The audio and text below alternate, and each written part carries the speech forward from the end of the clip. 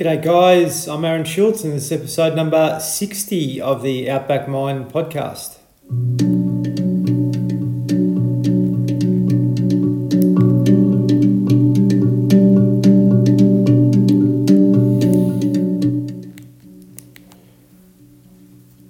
Anxiety, it's a pretty hot topic now, anxiety and depression, and common words that we never spoke. Not so long ago, anxiety and depression was not really recognised or common. In modern life, with all the stimulation that we have these days, all the distractions, anxiety is very, very common, unfortunately. And I've had a long journey with anxiety, unconsciously, but also over the last few years I've been made more aware of it, obviously, and I wrote a book about my own journey, and I could have went a lot deeper with regards to what I wrote there. And today's guest, Mitch Morton, former AFL player, played with the West Coast Eagles, Richmond and Sydney Swans, played in a premiership with the Sydney Swans as well. He had a really deep battle with anxiety, or he still continues to, but he's managing it really well. 15 years pretty much he suffered with this, and Mitch and I think, are going to have a pretty deep conversation with regards to what anxiety actually is to the both of us, and what it is to, I suppose, the average person out there with regards to understanding it, and also being able to bring some tools into your life so you can manage it. And I just think because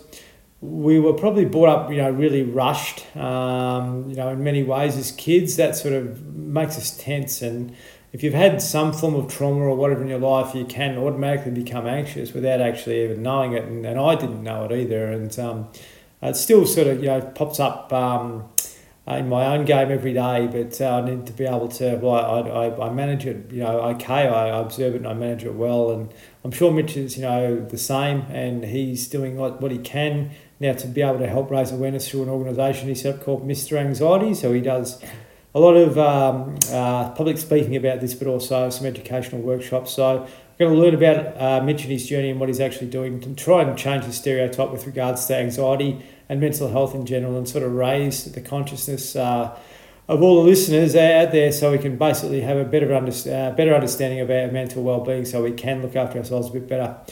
So please enjoy our conversation. Just want to say special mention to our primary partners, Green Nutritionals, who make green organic superfoods, which are really good for our physical and mental health.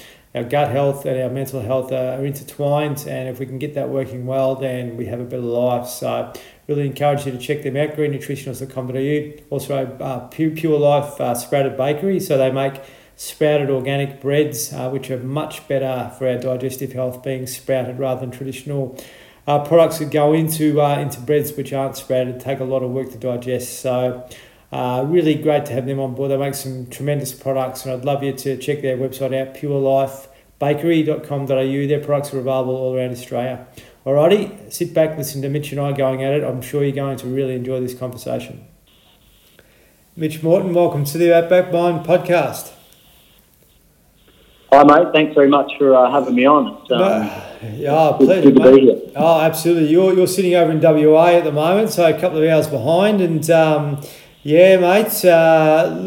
Really, really grateful for you joining me here. Obviously, to talk about your mental health journey, but obviously a bit about the footy career that you had, and a lot of people would remember you running around. I think primarily I remember you as a Sydney player, but you also had a fair career with West Coast and Richmond. Is that right? Yeah, I played for 9 years total. I actually played the most games for any club that I played for in Melbourne at the Richmond Tigers. So that was probably the most consistently kind of successful years that I had, where I was kind of playing a lot. My years at West Coast and Sydney were mostly spent in the reserves, to be honest. Yeah, unreal. But you were lucky enough to play in a premiership at Sydney. Yeah, I was. Yeah, I'm one of the luckiest people to ever play in a grand final. I think I only played 5 games of the. Sydney would have played 25 games, 24 or 25 games that year, and I was only there for 5. So very, very, very lucky to be part of that. And I think from memory, I think Ben McGlynn might have been unwell or injured or something, and you came in for him. Is that right?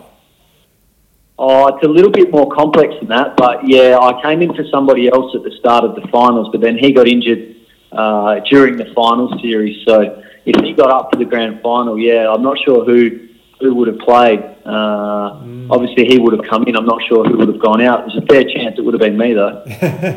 Oh, mate, everything happens for a reason. So you've had the experience, and mate, I think you're doing great things outside of footy now. And I just want to tell us a bit about your journey, Mitch. So you brought up in WA, and you sort of come through the ranks there, got drafted and so forth. And we'll sort of move on to the mental health thing as we go with regards to your own experience and so forth. But could you just give us a bit of a background of where you were brought up? I think your dad, Noel, played for Claremont, didn't he, and played quite a few games there. Yeah, he did. So my parents are both from a very small farming community called Newdigate, which is about 400 kilometres southeast of Perth. So it's only a small little town. There's only 5 or 6 or 7 streets there, and most people know each other. Everyone knows each other really well. It's a very tight-knit little community. So they grew up there, and my father was lucky enough to come up and play for 7 or 8 years at the Claremont Tigers, so that was good. And then he headed back down to the bush, which is where he had a family. So that's where I grew up, Newdigate and Lake Grace. Lake Grace is obviously famous for being the hometown of Nat Fyfe. Yeah, right. And in more recent times, Liam Baker, who's won a couple of grand finals with the Richmond Tigers as well. He's from Pingarring, which is very close to Lake Grace as well. So yeah, I grew up in the bush out there. I was shipped off to boarding school when I was 13 years old, which I absolutely loved. I couldn't believe how much fun it was. Went to boarding school for 5 years, and then from there I was straight into the AFL. I finished my last exam on a Thursday afternoon at 4 p.m, and I started training with the West Coast Eagles at 6 a.m. the next morning. So missed out on leavers and all that sort of fun stuff. I was straight into it, and then then I was lucky enough to play AFL for 9 years. Did you have a couple of brothers that played AFL as well? I did, yeah. I had a brother, Cale, who played for Melbourne, and then he spent a year on West Coast rookie list, and I had a brother, Jared, who played for Hawthorn. That's right, yeah, unbelievable. So you got a pretty good footballing pedigree in your family, mate. Well, the way I say it is there's not much to do in Lake Grace other than play sport. It's, Lake Grace sits on a couple of massive salt lakes, and there's not much to do on a salt lake when there's no water in it. Yeah. So you get good at playing sport, I guess. So. Mate, unbelievable. Like I'm from a little country town, and a lot of people that listen to this are as well. And the whole platform, the I suppose the ethos of this platform is to try and reach guys out there that are in small communities and rural properties and so forth that may be struggling with a few things, so they can sort of learn from people like ourselves. So that's really great to hear that you've already had that experience. Yeah, well, it's funny. I certainly think that the way I was brought up, not specifically from my parents, but in the country, farming, rural communities back then, in the 90s when I grew up, were a little bit kind of, get on with it, shut up and get on with it. Yeah. And that was certainly a little bit of the way that I was taught to go at life. And I tried that for a very long time, and look where it got me. It got me nowhere. So these days I say to people, my idea of what being tough is has changed a lot. So I consider being tough now doing everything that you can do within your power to be the best version of yourself for your family and friends. So, that's certainly not how I looked at it 20 years ago, but I guess I've kind of changed the way that I look at toughness and how to get the best out of yourself and life. And that's how I explain it now. How old are you now, Mitch? I'm 34. 34. So you're still young enough to be playing football if you were serious about it, I guess. And mate, for you to be able to go through the journey to come to where you are now, with regards to your own issues with anxiety, when did this all start? Well, I was quite young when I started having difficulties with it. I was 7 or 8 when I started to struggle with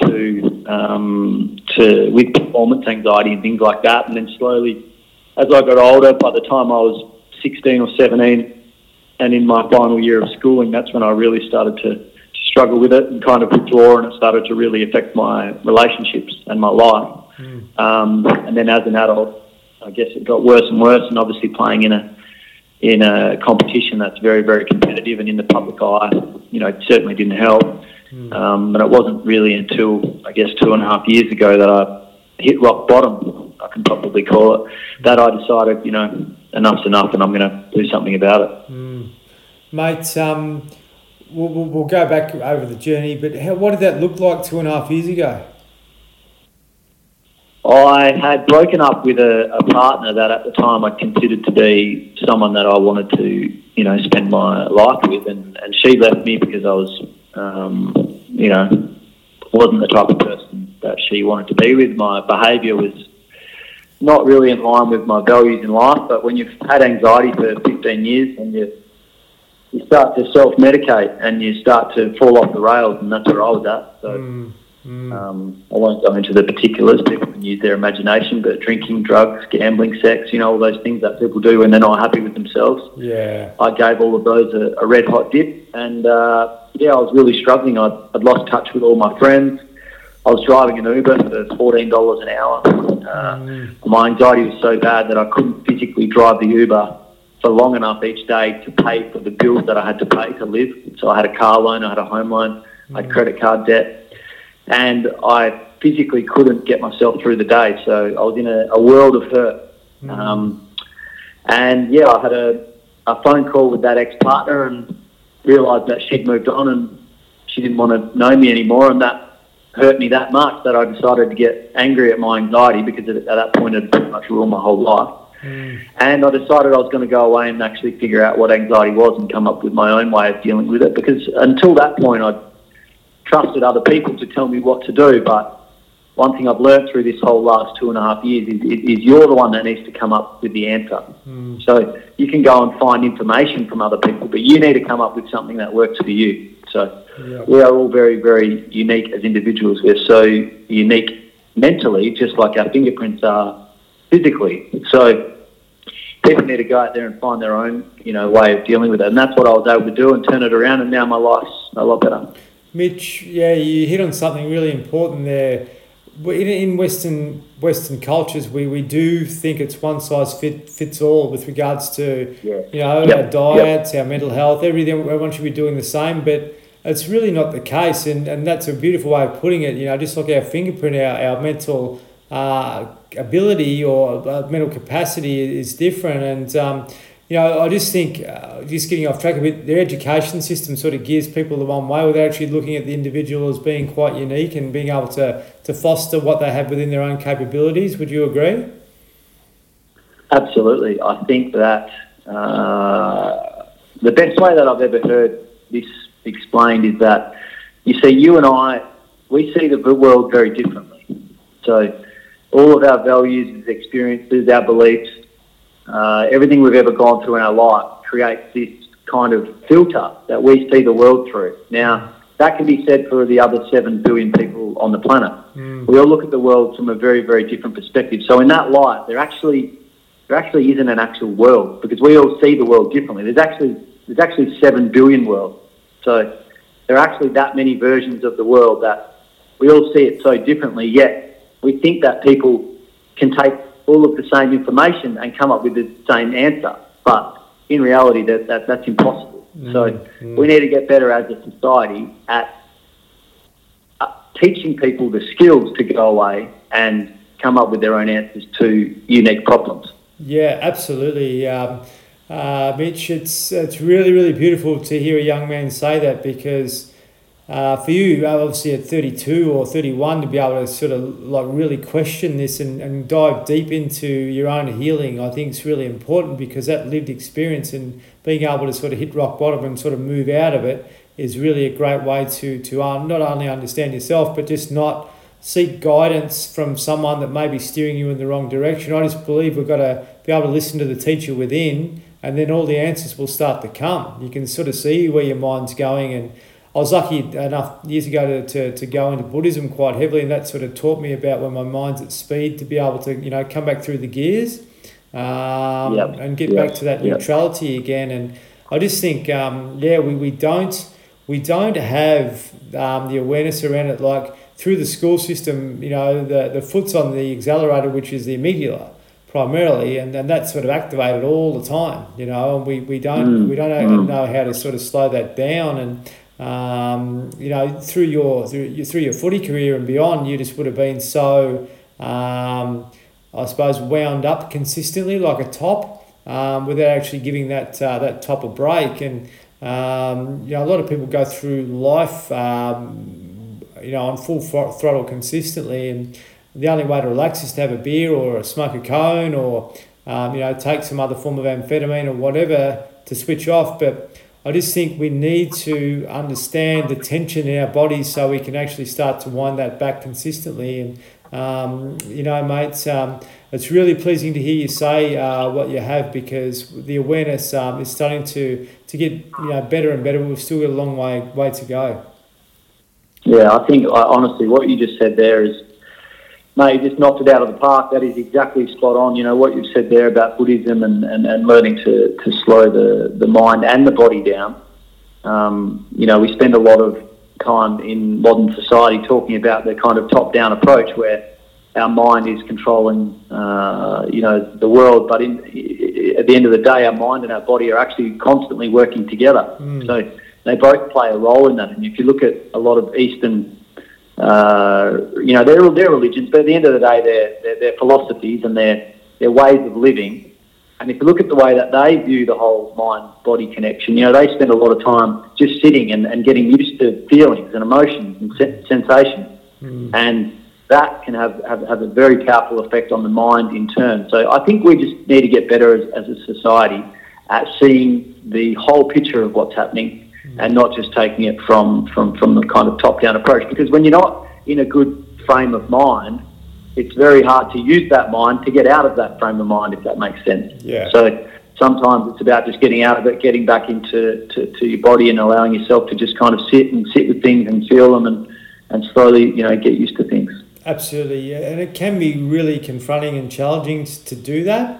Most people, when they're still they're connected to a device or they're connected to a TV or whatever, but just to be able to sit and actually be rather than do. That's spot on. Yeah, it's spot on. I mean, if you look at, I have this thing that I talk about a lot, which I call the B. I call it being, as in BEING, being, the being spectrum. If you look at one end, we have people that have severe mental health issues who can't really just sit with themselves and be, can they, at all? So you look at the other end of the spectrum and you have kind of a Buddhist monk. So we float on that spectrum somewhere, but at the end of the day, we want to kind of get closer to the end, which is towards kind of being happy and enlightened like Buddhist monks are, which is hard to do in our society, I get that. But we want to push towards that end as much as we can. And if you look at what those Buddhist monks do, they be, don't they? They just sit and they be and they let things just happen. And they don't try to influence things. They don't try to impact things. They just let things happen to them. And I think there's a lot of wisdom in that because that culture is a lot older than ours. Oh, I agree. Mitch, we don't actually understand, as you touched on before, the mind-body connection and what the body's trying to consistently teach us, So we're taught to overconsume in this society, and when our body's in digestive distress and the mind's in tension, and we're always trying to put that out by sticking something else in, But if you can be aware of what the body's going through and what it's trying to teach us, then that can really help our mental health. Would you agree? Well, I see people tend to kind of think you're starting to talk about a bit of, witch doctrine when you talk about the mind and the body, but this is what people fail to mention a lot of the time. The way that our subconscious mind, which is, I basically call our automatic mind. So it's doing our breathing, heart rate, digestion, all those things behind the scenes so that we can just kind of pay attention to what we want to pay attention to. It's controlling all that stuff while we're asleep. So that part of our mind is infinitely larger than the part of our mind that we're consciously aware of. Now, the way that part of our mind communicates with the part that we're aware of, so the part that we're using here now we're talking, is through our body.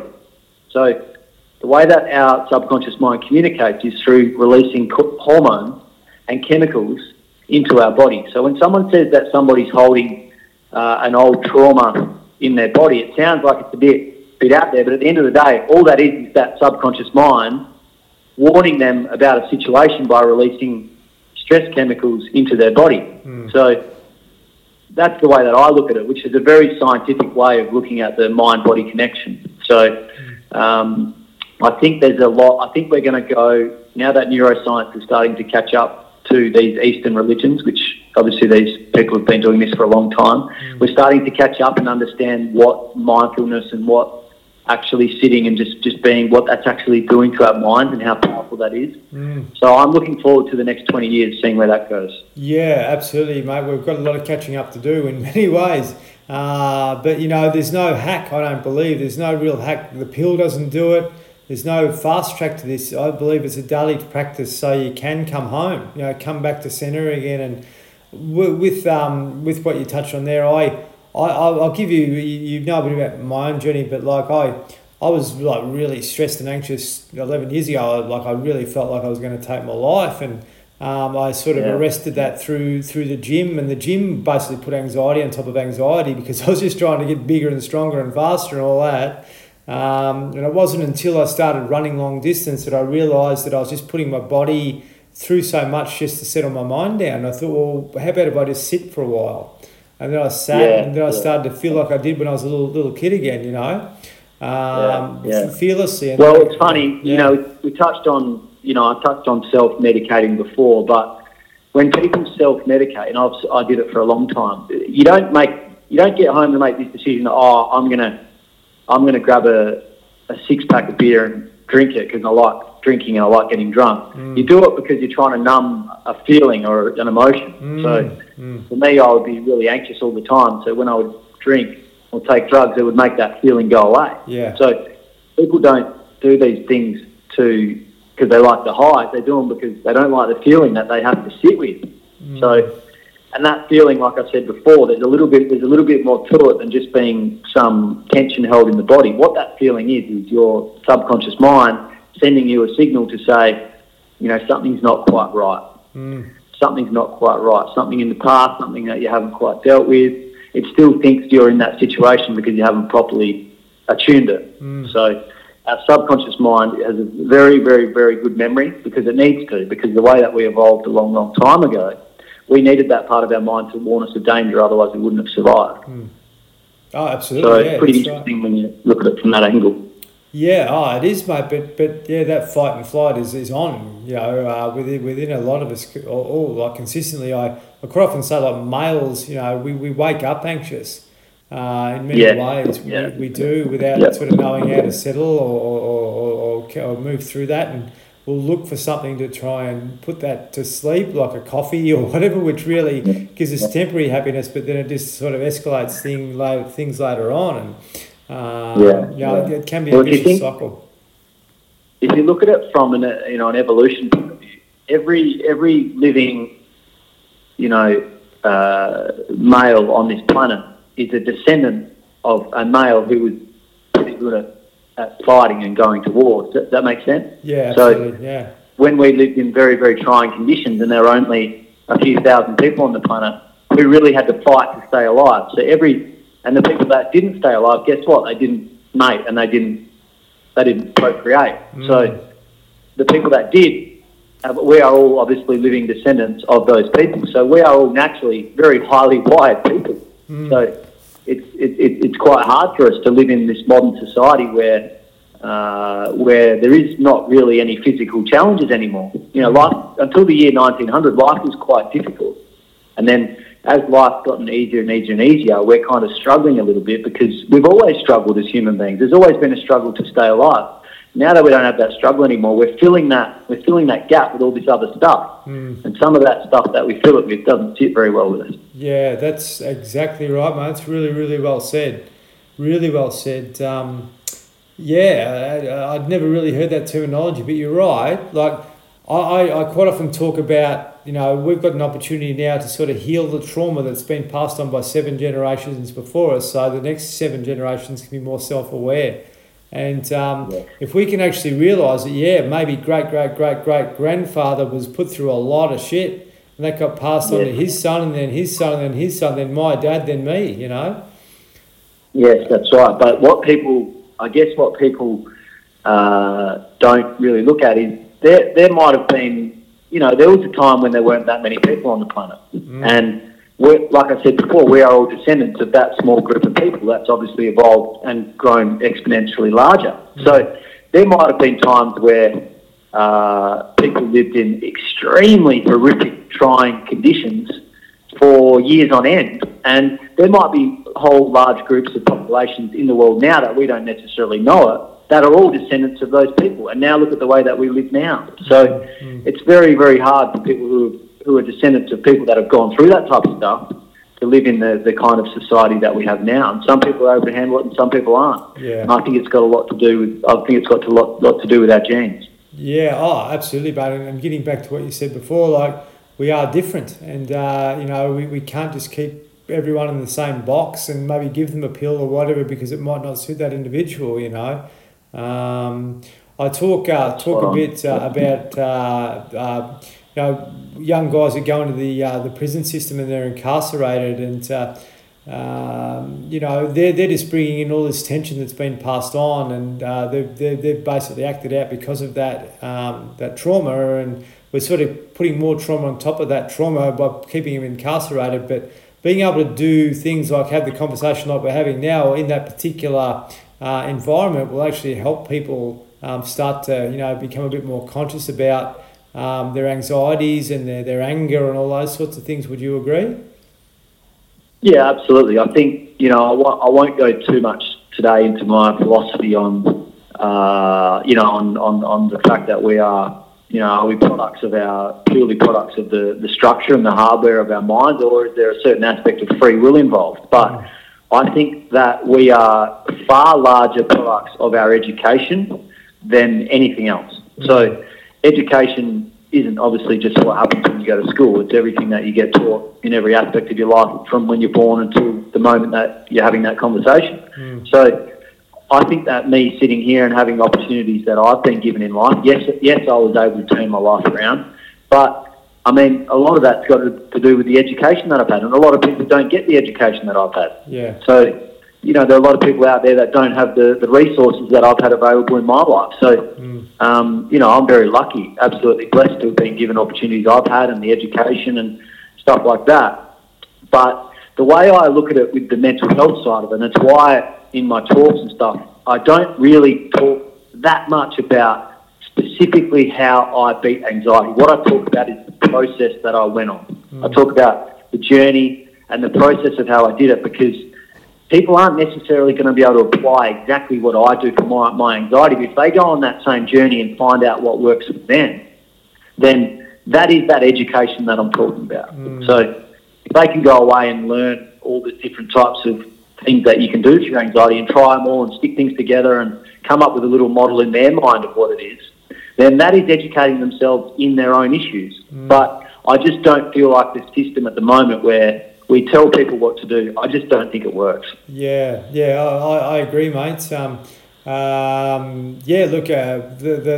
model is very old. It's not really relevant for modern times. I work in the mental health system at the moment, and I do find some things really confronting and challenging, because I believe that there's better ways of doing it, and that better way of doing it will probably evolve in 20 or 30 years time, so we're still quite a while way behind the eight ball. But we're talking about clinical psychology here. I sort of studied positive psychology, so being able to work more with the individual on their strengths to be able to overcome imbalances and so forth, rather than keeping them sort of feeling suppressed all the time. And I just believe that there's a lot in that, and be able to work with the individual as a unique individual rather than put them into a category. Yes. And mate, I really learned some valuable lessons a few years back when I went and taught yoga in maximum security prison. These are guys that were like really tense and tough, and I got them to slow down by holding stretches for long periods of time, and over an hour and a half, mate, they come back to this beautiful sense of soul again, the beautiful sense of individual that they actually are, without all the stuff on top of it. And they sort of say, oh, this is what it's all about, I feel like me again. And, the male ego, the domination, all that type of thing, the structure of being, there to defend yourself is quite strong. But once you wind that all back, you get back to this pure sense of being again, mate. And everyone's got that connection with their heart. They're just got to try and get out of the mind to get back to that, which is a challenging thing to do sometimes. Yeah, that's so well said. There's no point in me adding anything to it. I couldn't agree more with those types of activities that you were doing in that situation. I think getting people who haven't spent much time actually thinking about their body and movement and just kind of getting to just sit and acknowledge and feel stuff, somehow getting them to do that without getting them to specifically kind of meditate, I think doing that is awesome. Mate, the real gift is, and I really encourage you to do this when you have your talks and that, just do something to make people feel safe. If they feel safe and they feel engaged, then they'll start to really be proactive and open up more and more. You'd look at school kids, and the school kids are worrying about what the others might think about them and that sort of thing. But if you could just really do something to help them feel safe, then that's really important. And I'll always explain that when I do a class or I run a workshop or I teach someone individually. This is a safe space. You can let go. Once people feel that letting go, then the tension goes out of the mind and that goes into the body, and all of a sudden you start to become a bit more subtle, I guess. Yeah. Yeah, that's spot on. It's at the end of the day, if you look at what anxiety is, anxiety is just the mind's role in the whole fight or flight system. So there are a few different aspects to it, but obviously when your subconscious mind thinks you're in severe danger, it will release hormones and chemicals into the body to prepare you to run or to fight. And in that, the conscious mind, which is our thinking mind, its role in that whole scenario, its role is to find danger. So to scan the environment for danger. So when we get anxiety, that's effectively what's happening. We're turning on that system, which is just not relevant anymore, but we're turning it on for reasons that we used to turn it on for. 300,000 years ago, it used to be very, very important that you were well liked and popular in the tribe, because if you weren't, there was never enough food, shelter, water to go around. And if you're a male, then you didn't get to mate and to continue your bloodline. So where you stood in the tribe was very, very important. Now, where we stand in the tribe in today's society does not matter anywhere near as much, but because of the advent of social media, we are now constantly comparing ourselves to other people. Yeah. So subconsciously, we're taking these hits. All day we're taking these hits. We take in more information now in 24 hours than we did in a lifetime in the year 1900. So we're taking these hits all day, and at some point we hit this threshold where our subconscious mind just goes, I'm not good enough. I'm not enough. And then the byproduct of not feeling enough is we feel that tension in our bodies, because that's our chemicals. That's those chemicals from the subconscious mind saying, hey, you're in danger because you're not enough, because not being enough a long time ago was dangerous. So that's that feeling that pops up in our body, and that's uncomfortable. So that's when we go and drink and we do drugs and we smoke and we do all those things. Oh, mate, beautifully said. Geez, Mitch, that's a great way to put it. How do you go when you discuss this to people that are not aware, like in a group forum? Is this something that you talk about with regards to with young people, or I suppose mature adults? Is it something that they sort of are aware of themselves, or do they sort of find this to be really challenging? I think I've targeted a little bit more with the work that I do adults, for the reason that I'm not sure that adolescents have the perspective to have the desire and the real drive to actually go and make changes to the way that you think, because it's very, very difficult. You touched on it before, like just sitting with those feelings, it is very, very hard. And I think adults, once they realise that their mindset is really impacting their lives, that's the moment when they go, okay, I'm probably prepared to put a lot of effort into it now. But before that, I'm just not sure that kids have the maturity and the perspective to go and put that much effort in. So I like working with adults for that reason.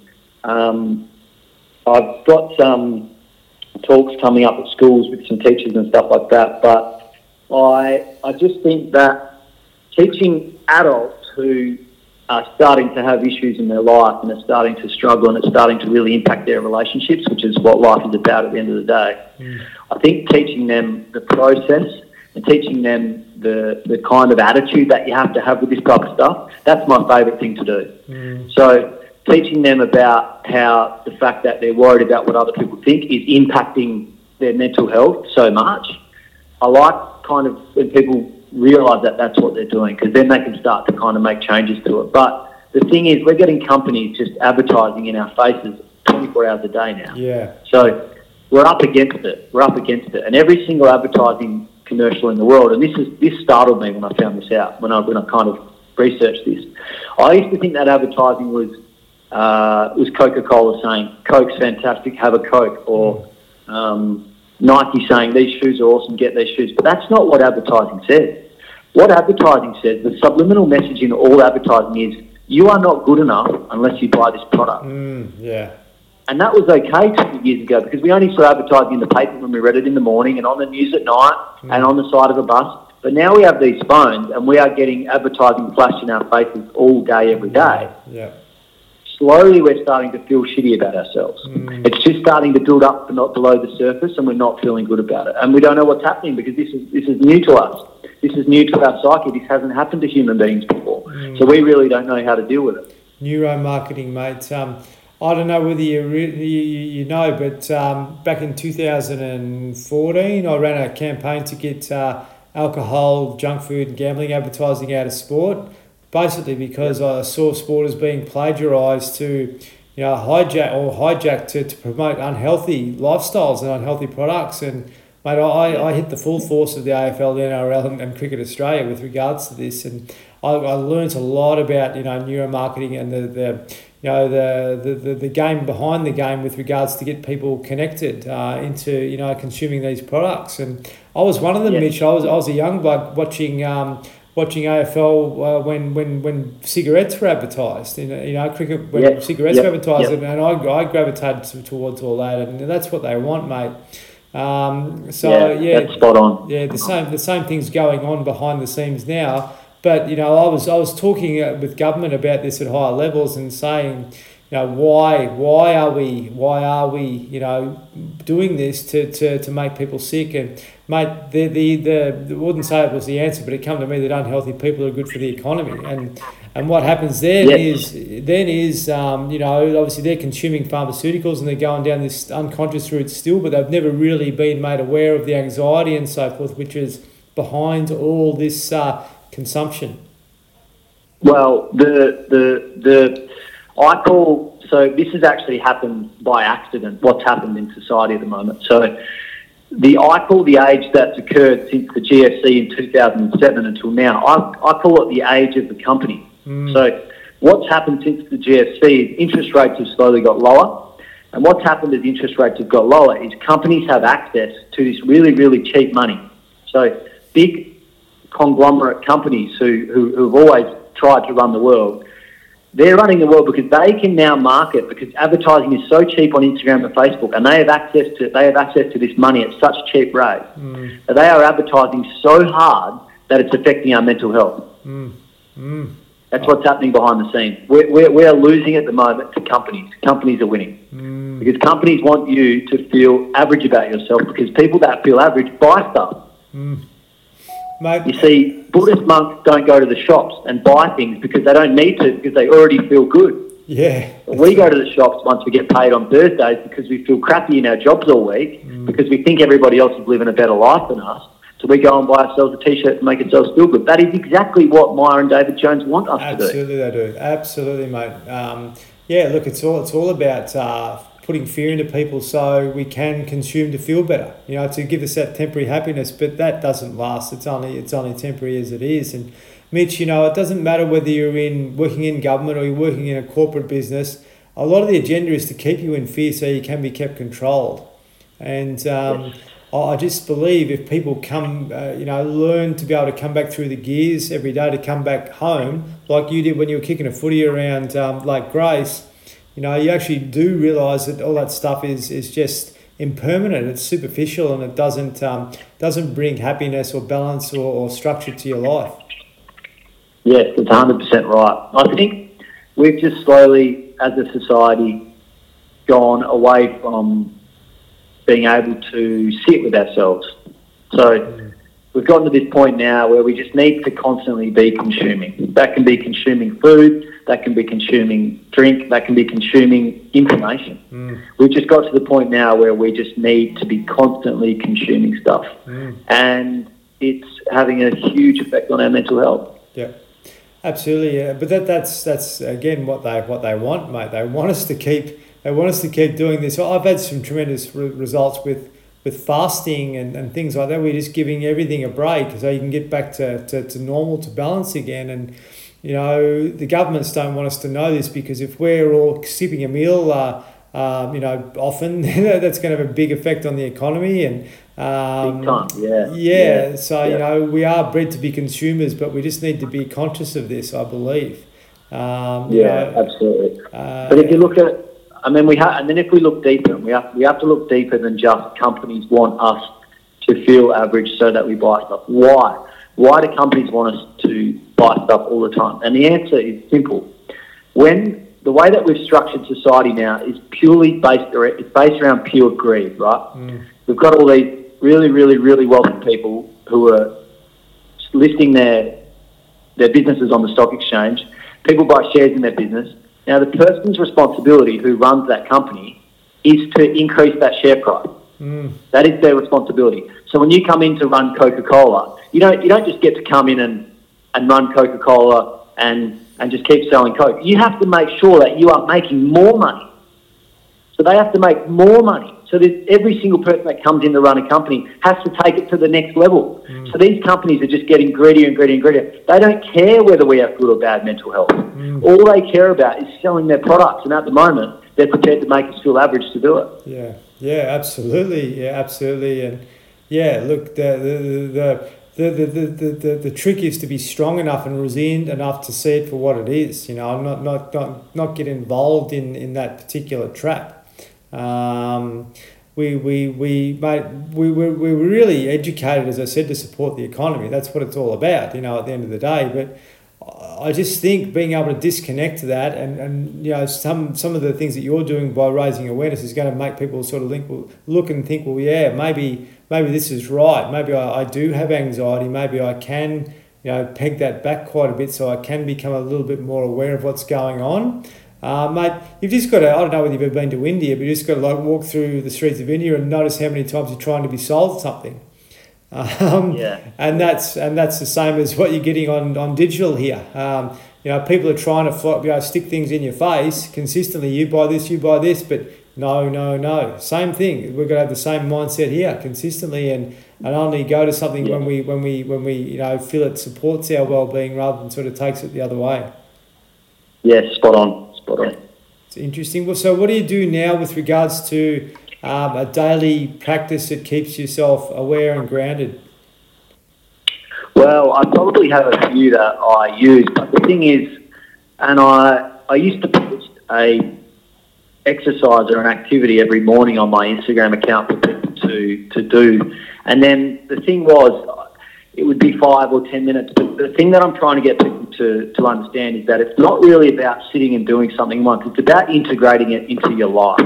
So for me, I spend a few times throughout each day just doing different activities that calm me down and bring me back into kind of just like getting out of my head and feeling myself where I am. So there's heaps of different activities that I use, breathing activities, mindfulness activities, meditation. There's a few different ones. There's heaps on my Instagram if people want to take a look. And I'll just choose one and do it for 1 or 2 minutes, and then a couple of hours later I'll do it again.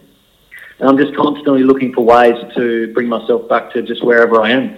So when we're thinking, we're obviously taking ourselves into the future or into the past. So when we're just kind of sitting, just being and just feeling where we are, using our senses to feel where we are, then we're not thinking, and that gives our mind and our body a bit of a rest. And isn't it beautiful when you come back to that stillness again and actually observe what's going on around you? I often talk about everything in nature is just doing their business, doing what they're meant to be doing, but we're just distracted from the present moment consistently. And, I believe we have that innate knowing as we're kids, but we sort of get pushed out of that into fear, judgment, comparison, criticism. But mate, if you can come back to the higher levels of consciousness, being compassion, gratitude, kindness, that gets you back to feeling yourself and in the moment again. Would you agree? Yeah, absolutely. Because I think if you can get rid of all the baggage and actually just sit and be for a minute, you realise in that moment that we are very lucky to just even be here. Oh, exactly. Yeah. Without the identity, mate. Yeah. Yeah, and just being, and I do a meditation that I do where I pretend I make myself believe that meditation is all I'm ever going to do for the rest of my life. So this is it, just being here now. This is, and I have to somehow find a way in my mind to enjoy that moment, because I'm like, okay, well, if this is where I'm going to be for the rest of my life, I need to enjoy it. So then I try and find a way to just really be present and just really enjoy that moment. So I'm always looking for little things like that to do. Yeah, come back home. I have a practice I've been doing for the last, it's been 10 or 12 years now, but every morning it's a couple of hours. So that's physical activity, and then it's sitting, yoga and sitting. So I'll finish off by sitting, or it depends on how I wake up. I'll just, okay, I'm tense, I'll sit, that through meditation, and that just gets everything settled. And then when I get into my movement practice, then it's more connected, I guess, you're more grounded with what's going on. Yeah. That's really good. And that's the way that you explain that to me then is exactly the type of thing that I want people to go away and find for themselves. That's it. Go away and find the little things, find the routines, find the solutions, the activities, the books, the things you can watch, the people you can follow. Find them, put together this little project that can make you feel good. In Eastern cultures, it's called sadhana. So it's the ambrosial hours between 3 and 6 a.m. when your mind's most settled, where you can, really connect with yourself. And if you can get up at that time, mate, it's honestly absolutely beautiful, because there's nothing going on. There's no noise. There's no disturbance. You actually see yourself as part of the world and part of stillness. It's so beautiful. And once you hear the world waking up, first you'll hear the birds, the kookaburras and that. Then you'll hear an engine, and then you'll hear old mate over the road yelling and screaming.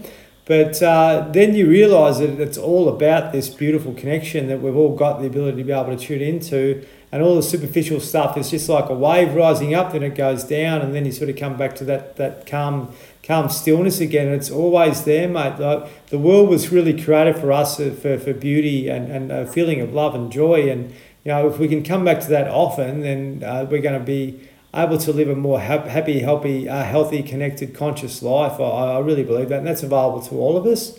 We've got so much more stimulation and competition and challenge and all that these days, but just by getting back to those feelings like you described, that sort of sense of being again, I just think it's really important to overcome anxiety. Yeah, I think that you hit the nail on the head. And it's funny, this week I started a daily morning 15-minute podcast, and because I live on the West Coast, I want it to go online by 7 a.m. on the East Coast so people can listen to it on the way to work. And so I've been doing it at 4:30 in the morning, and just the peace at 4:30 in the morning is just incredible. The other day I was in the city by about 6. It was still dark, and sitting up on 100 metres high up on level 32 of my building where I have an office was incredible, watching the sun come up, and just everything was quiet, and I felt like it was just me. I was the only one on the office floor, and I just felt like it was me and the world. Absolutely, mate, and that's available to all of us, Absolutely, but I couldn't agree more than what you said about that time in the morning. Mitch, the sun's been going up, the sun's been going down, the moon's been coming up and down like it has forever. We're just not conscious of this because we're so busy in our lives, and once you can get connected with the circadian rhythm of nature and actually how things are going and how all life forces evolving around this, then we can start to become more in tune with that as well. And once we become more in tune with that, then our nervous system starts to become more settled, and we start to become a little bit more relaxed, and that can help overcome stress, tension, anxiety, all those sorts of things that get us taken out of whack, I guess. Yeah, I think I haven't looked too much into it, but I have a feeling that when you consider what we do after after 7 p.m. every night. I mean, basically everything that we do is modern day technology, isn't it? Really. So Yeah.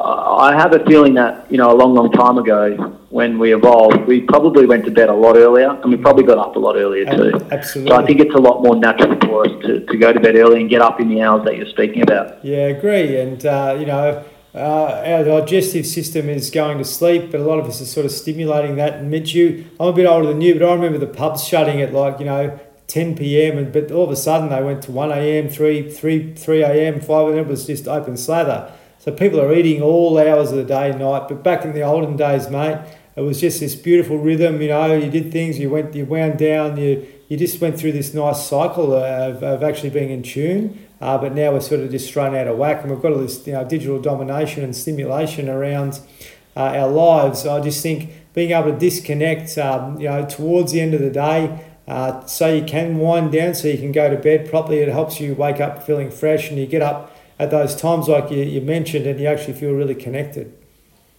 Yeah, spot on. I agree. So how can people get hold of you, Mitch? We can talk for hours. I think we're going to have to do another podcast soon, but we'll wind this one up here now so people can just have a bit of a snippet of what you're doing and hopefully connect with you. So is it Mr. Anxiety, the website? Yeah, so www.mranxiety.com.au is the website. I use Instagram as probably the main platform for all of my content and information, so at @MrAnxiety_AUS. Mm-hmm. So that's probably the best platform. The other one is if you want to tune in and, if you want to listen to my 15-minute daily podcast, that's on the work days, so Monday to Friday. Just jump onto any, podcast distributor on platform and search for Mornings with Mr. Anxiety. And, I just go through a little bit about my life there. We talk about anxiety, and we always do an activity to end it, just that people can do throughout the day. Awesome, mate. That's really, really good. You should be really proud of yourself for what you're doing. And from where you've come from, you could be still going around in the soup of football and all that sort of stuff, and not being able to, observe and see what's actually really going on underneath all this. But for you to be able to catch us out at 31, to be able to get to where you're now, mate, that's absolutely tremendous, and it's going to help a lot of people out there. And some really great things for you to come, mate. So I'm really, really grateful for your time and conversation. I hope the listeners can connect with you, and I'm hoping that. Mate, who knows, one day I think we're going to have another conversation. I think we're going to have to catch up face to face at some point because, I've learned a lot from this chat, and, I just think we've got a tremendous role to play with regards to educating people about this particular topic. So appreciate it. Thank you very, very much.